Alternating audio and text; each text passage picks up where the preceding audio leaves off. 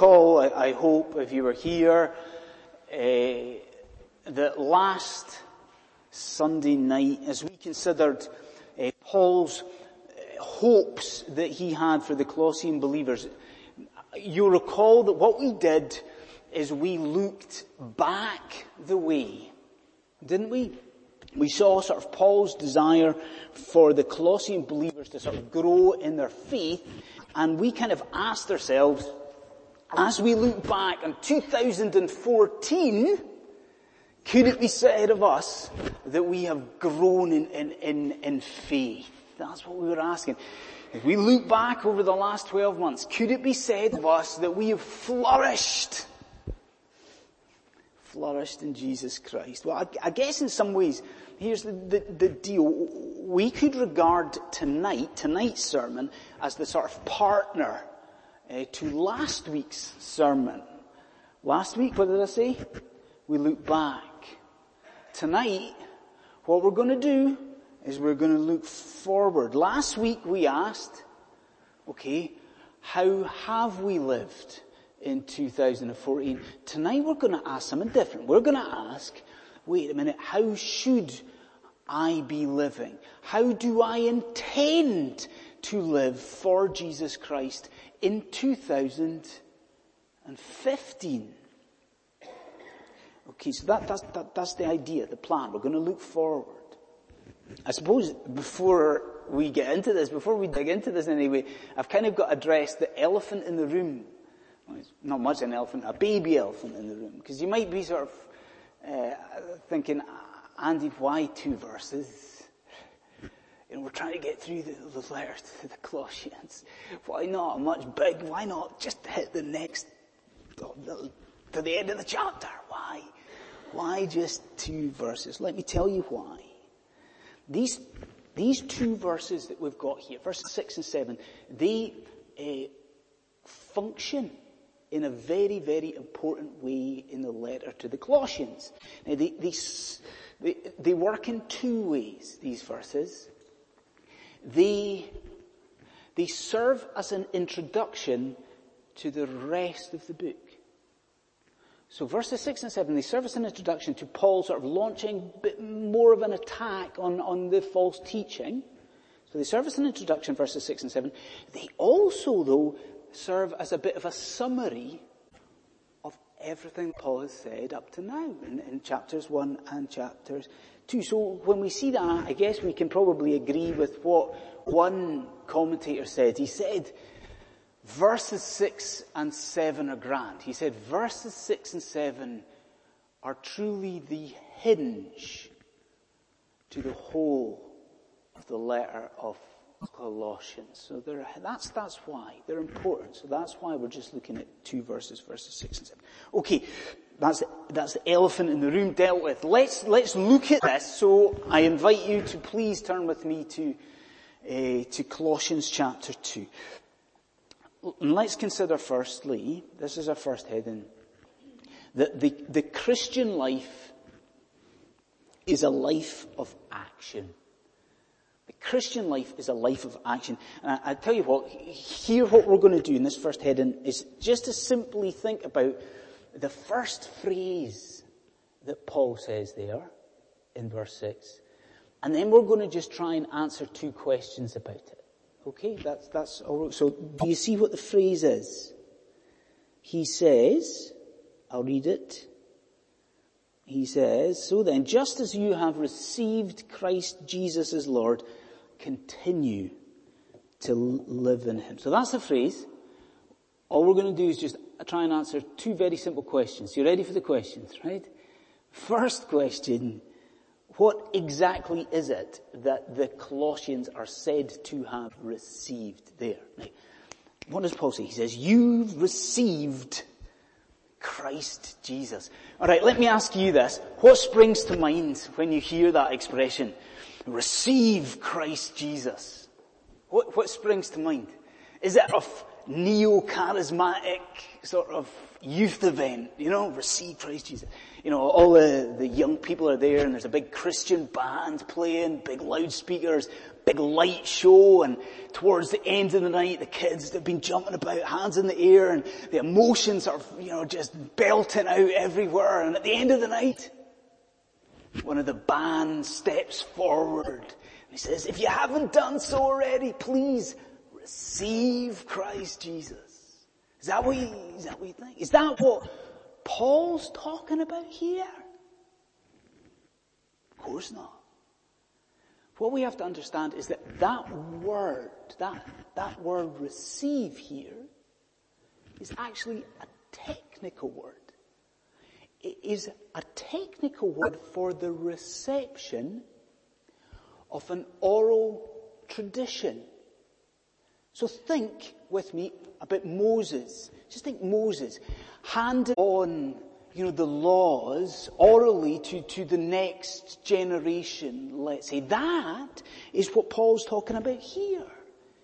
He's saying that these Colossians have received not just that sort of idea of Christ into your heart, but he's saying that these Colossians have received oral tradition. They have received teaching from Epaphras about the gospel, a block of teaching about the gospel. So that's what they've received. Yeah, okay, fine. But we should also notice, I suppose, how Paul does phrase it. I mean, what is it he says? He says, you received Christ. You received Christ Jesus. So he is saying, remember, just as in the hymn of praise in chapter 1, just as when he's talking about the mystery of God in chapter 1, he is saying that this oral tradition you've received from Epaphras, this gospel, it is entirely centered upon the lordship of Christ. It is all about Jesus. So what is it the Colossians have received? They've received teaching, but teaching all about Jesus. Okay, that was the first question. What's the second question? Here you go. What is it that the Colossians are called to do now that they've received this teaching? So what is it here? What does Paul say? What is it they are called to do now that they've received this teaching? Well, what does Paul say? Have a look in your Bibles. Verse 6. Just as you receive Christ Jesus as Lord. What's the next bit? Continue to live in Him. What we've got to see there, I suppose, is that the language is actually really evocative. In the original language anyway, it's very evocative. So it's not that Paul's saying continue to live in Christ. It's slightly different. What Paul says there, just as you've received Christ Jesus Lord, continue to walk. That's what it is. Literally, it's continue to walk in Jesus Christ. Now, do you see what that tells us tonight? It tells us simply that the Christian life is a walk. It's something that involves action. The Christian life is something that involves movement. The Christian life is not just us placing our trust in Jesus Christ and then just taking our foot off the gas.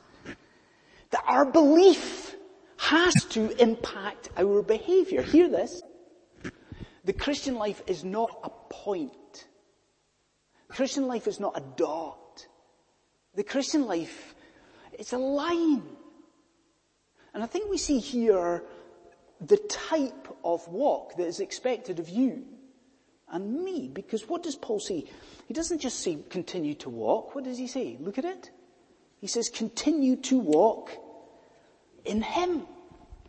Yes, there's an expectation upon us that we are supposed to be active as Christians. But do you see how intimate and beautiful it is? In our Christian life, Christ does not walk ahead of us and we follow Him. Not just that, Christ does not just walk beside us. It's not, see what it is? We are walking in Him. Our walk is to be entirely consistent with this gospel, this glorious gospel of Jesus Christ that we have received. Now, Every time we stop and think about the Christian life, don't we find it particularly challenging? But I think there's a couple of problems that we can fall into as Christians that this verse speaks to. A couple of problems. And this verse speaks to them very, very loudly.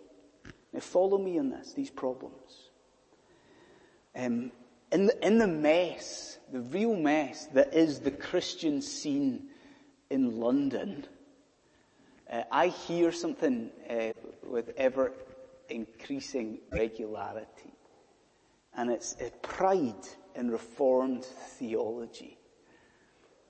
So you'll know how it'll be. Like at the end of the service, what I do is go at the door. And if there's a visitor, I'll speak to them and I'll usually ask them, what's brought you to the church? Why are you here? Do you know what I hear quite a lot? A visitor will say, it's because I love Reformed theology. Love Reformed theology. Reformed theology is so robust. It is, internally sort of coherent. I hear this a lot. Now, don't get me wrong, I don't think there's anything wrong with being passionate about Reformed theology, but you do see, don't you, from verse 6, what Paul would say to that. I mean, he would say, it's great that you love your theological position, but you see that theology that you love so much, it has to result in a change of life. It has to change the way that you walk. Look what he says, just as you have received it.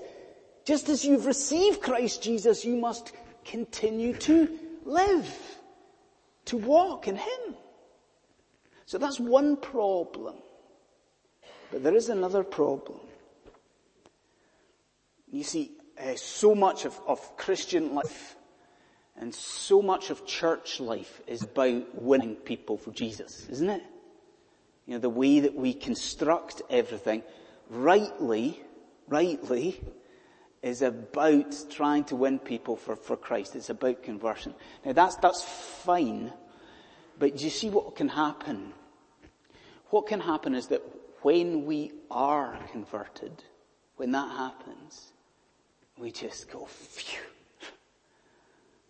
Wow, pressure's off. I'm saved. I don't have to worry about it anymore. We can think, okay, I realize that I've got to maybe read my Bible now and again, tick that box, and I've got to go to church, I guess, but okay, I'm saved. I'm converted, pressure's off. Again, you see what Paul would say to that, don't you? He would say to you in here just now, he would say to all of us that we have to start seeing our conversion as the beginning and not the end of our spiritual life. The beginning of our spiritual life, not the end of it, that God has in His grace, in His goodness, He has saved us, but He expects now, what He wants now is a life of action. He wants a life of movement. He wants us to continue in His Son. So I ask you tonight, are you doing that? In fact, I tell you what, let me change the question. We're looking forward tonight. So will you do that? Will you live in 2015 in a way that is so united to Christ? Will you live in a way that is so consistent with this glorious gospel that you have received, that it will be said of you, that it could be said of you in the next 12 months, that your faith has not in any way stagnated, that you are a Christian who is active. We are Christians who are actually living this. That we are living in Him. So we see that the Christian life is a life of action. Action. Secondly, we see here that the Christian life is a life of development. Okay, so you're following me so far. in the first point in verse 6, Paul's kind of told us what is expected of us. We don't just believe, but we continue in Christ. Now, in this second point, in verse 7, what Paul does very helpfully is not just tell us what is expected of us as Christians. In verse 7, he tells us how we are supposed to do this, how we are supposed to live for Christ. And even if you just glance over verse 7, you'll see that what he does is use a few metaphors to talk about how we live for Jesus Christ. Now, we're not going to look at all of these. We'll just say one or two things about a couple of them. Okay. Now, she's not here tonight as I look around. But on Wednesday night at our Bible study, Joan came along and she was kind enough to bring Catherine and myself a gift of a gardening book. Now, I fear that Joan is only going to be disappointed by the sort of effects of this gardening book, because unless Catherine overnight sort of becomes very sort of green-fingered, nothing much is going to change in the garden, because I certainly am no gardener, But it is the sphere of the botanical that we actually have to be thinking about here, isn't it? Look at the start of verse 7.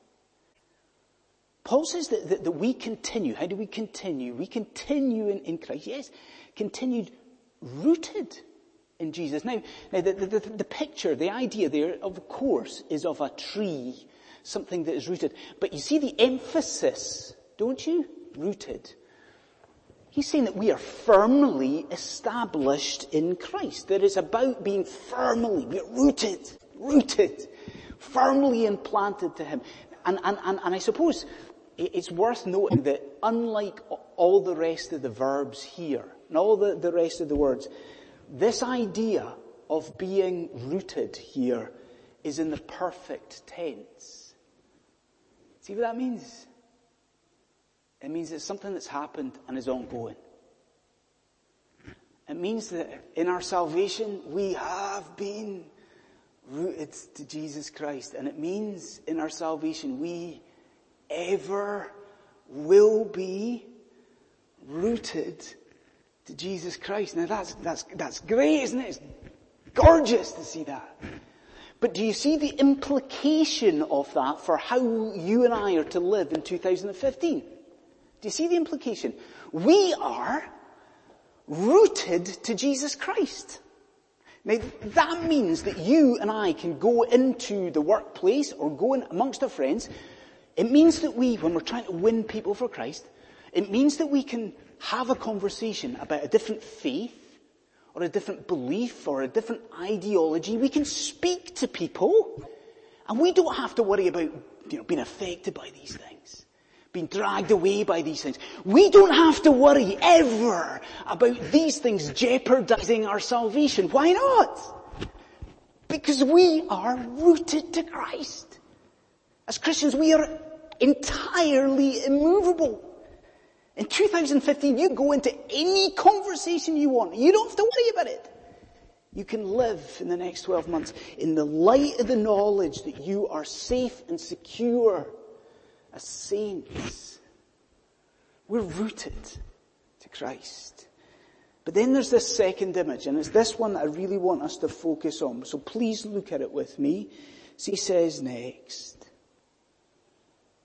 He says, we continue to live in Christ. And how do we do that? We do it in the light of the fact that we are rooted and built up in Him. Now, if you're perceptive and you're paying attention to what Paul's doing there, you might want to pick him up on something. You might want to say, okay, Paul, I like it, but you're mixing your metaphors, man. He's going from a tree being rooted to a building being built up. Mixing your metaphors. Do you know what? He is mixing his metaphors. Do you know what else? He does this an awful lot. He mixes this idea of the botanical with the architectural. He does this an awful lot. Why does he do it? Because it works. He does it because it's fantastic. It's great imagery, isn't it? The Christian life as a building being built. Something that rises from the ground. Something that is being put together piece by piece. But hear this. I want us just to pause there. And just stop. And just to think about what it is that God is saying to you and to me at this point in Scripture. Because please hear this. This idea that we're talking about here is something that is passing us by as the Christian church in this country, in this age. It's something that is immensely important, this idea. And it's something that we don't do. And it's something that we don't pay heed of at all. I mean, think about what Paul's saying. He's saying, you live your faith, you're to be active as Christians. We get that. That's the first point, we get that. We're supposed to be active. You see what he's saying there, in this idea of being built up? He's saying that the Christian life is to be something that grows. He's saying that the Christian life is to be something that is expanding all the time. You see, that's something that we're not just moving, it's not just active, it's something that's almost evolving. That, remember what I said? That the Christian life is not a dot, it's a line. Remember I said that? But what Paul's saying there is that it's not a dot, it's not even a line, it always has to be a line that's going up the way. Like, I don't know what it's like for you in the workplace, but I would imagine that many of you have training courses that you go on, do you? Or maybe you have exams that you have to sit in the workplace. Things to sort of enhance your skill set or whatever. You see what Paul's saying? Paul's saying that that's what the Christian life is supposed to be. That the Christian life is to grow. It is to blossom constantly. It is to be mushrooming. Now, how do we do that? If you and I are supposed to, in 2015, develop all the time as Christians, what do we do? How do we do this? Well, I wonder, do you see the emphasis in this first part of Colossians? It has been on the lordship of Jesus Christ, hasn't it? The lordship of Christ. He even says that in verse 6. Now, what does lordship infer? It infers that we submit to him. Do you see what we are supposed to do to develop and grow as Christians in the next 12 months? We are supposed to be constantly putting to the side all of our wants as Christians. We are supposed to be putting to the side all the sort of unbiblical aspects of our character, and to grow and flourish as Christians, to mushroom as Christians.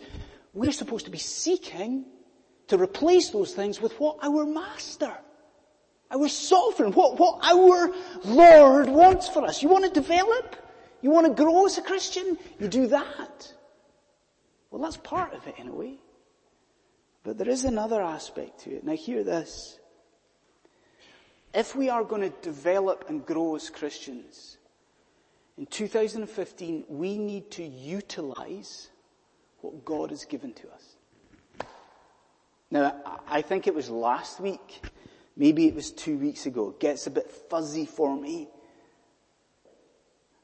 But I said in a sermon at some stage that never before have Christians had such access to Christian resources.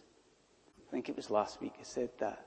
Now it's true, isn't it? If you think about our forefathers and generations past, compare that to what we have now. Now we've got commentaries. If we want them, we've got commentaries coming out of our ears, And we've got online resources, all these Christian online resources. And we've got apps. I was talking about this with somebody else this week. There's courses in the States that cost tens of thousands of pounds to attend. But they provide the whole course by an app for free.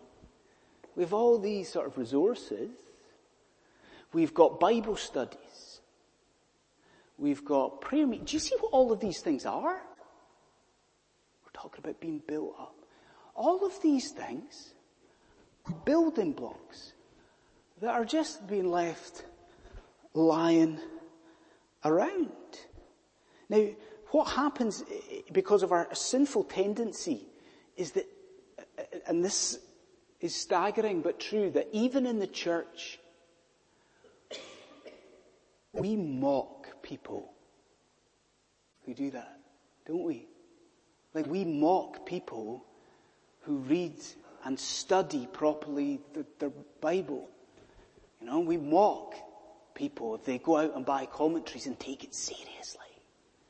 And they're listening to online sermons. And there's this element, this nasty element of sort of ridicule that hangs over all of that. But do you see what we're learning tonight in Scripture? God desires for the continuous building up of His people. Why? What would happen if we're built up? Let me ask you, what happens to a building? What happens when a building rises floor by floor in its construction? What happens? The view you get over the city, it improves. Well, as we are built up in Jesus Christ, what will happen is that we will see an increasingly splendid view of our salvation. If we are built up in Jesus Christ in 2015, we will rise and we will see an increasingly splendid view of our Saviour. I tell you, this is important. This is important. Let us seek over the next 12 months to be built up and built up in the Lord. So the Christian life is a life of action, but the Christian life is a life of development. And then the third and last thing this evening, the Christian life is a life of gratitude. Now, we spoke this morning ever so briefly about Christmas buzzwords, words like joy and peace. I think I left out one of the most obvious ones, thankfulness. You know, people talk about Christmas being the time where you reflect and pause on all that you have to be thankful for. It is that. It is a sense of gratitude that stands and casts a shadow over everything that Paul says in these crucial verses 6 and 7. Can I just read to you how this ends? I'll read verse 7 again.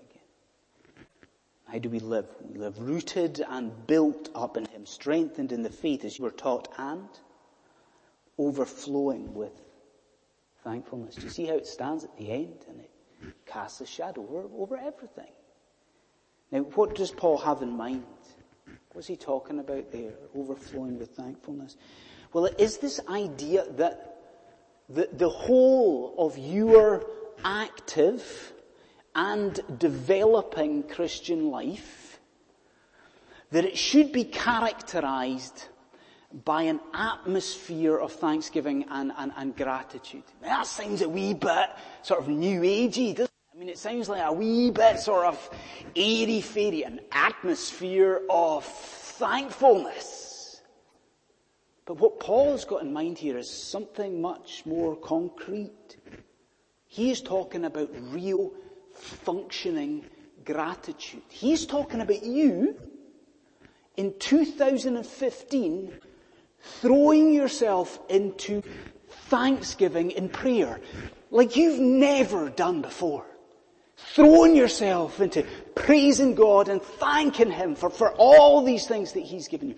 Paul's talking about there, you coming to church and coming thankful, listening to the sermon, singing to God and being consciously considering what it is that He has done for you and praising Him and thanking Him for it. That's what he's talking about here.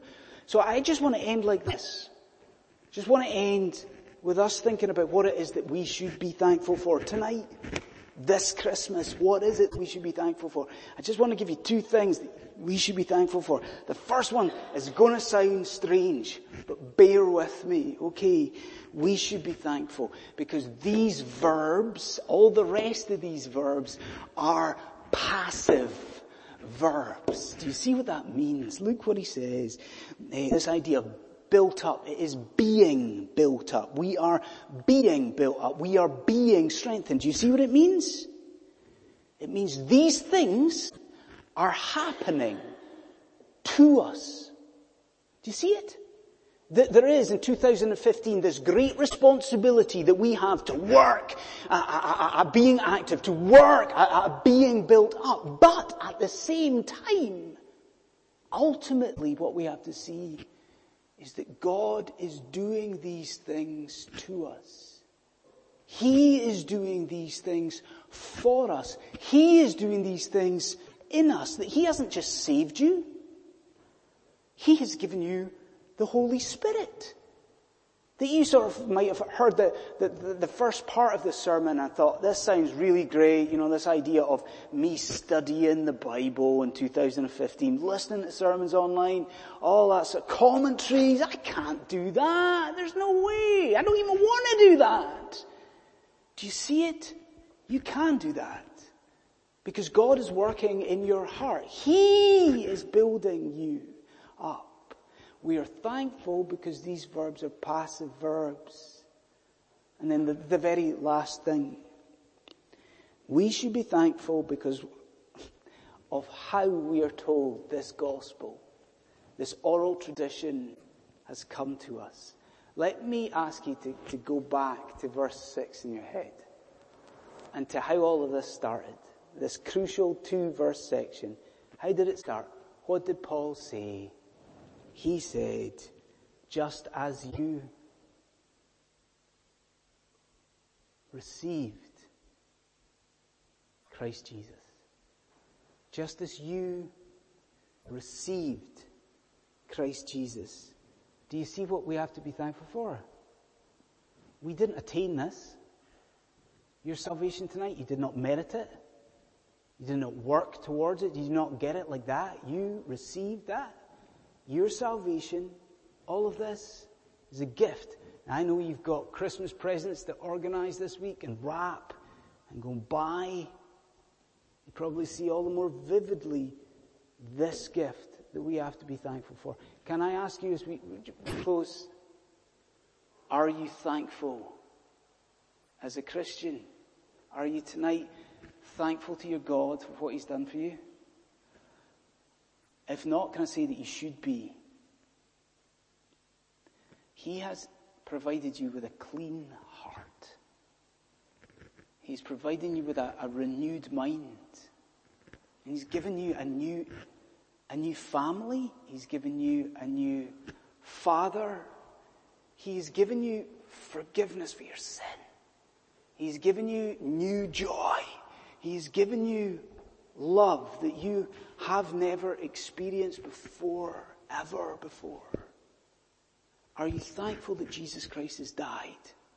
He has died and He's died for you. If you are, go, live, walk. In 2015, you have nothing to fear. He has saved you. He is building you up. And forevermore, the beauty of it all, forevermore, you are rooted. Rooted to Jesus Christ. Let's pray.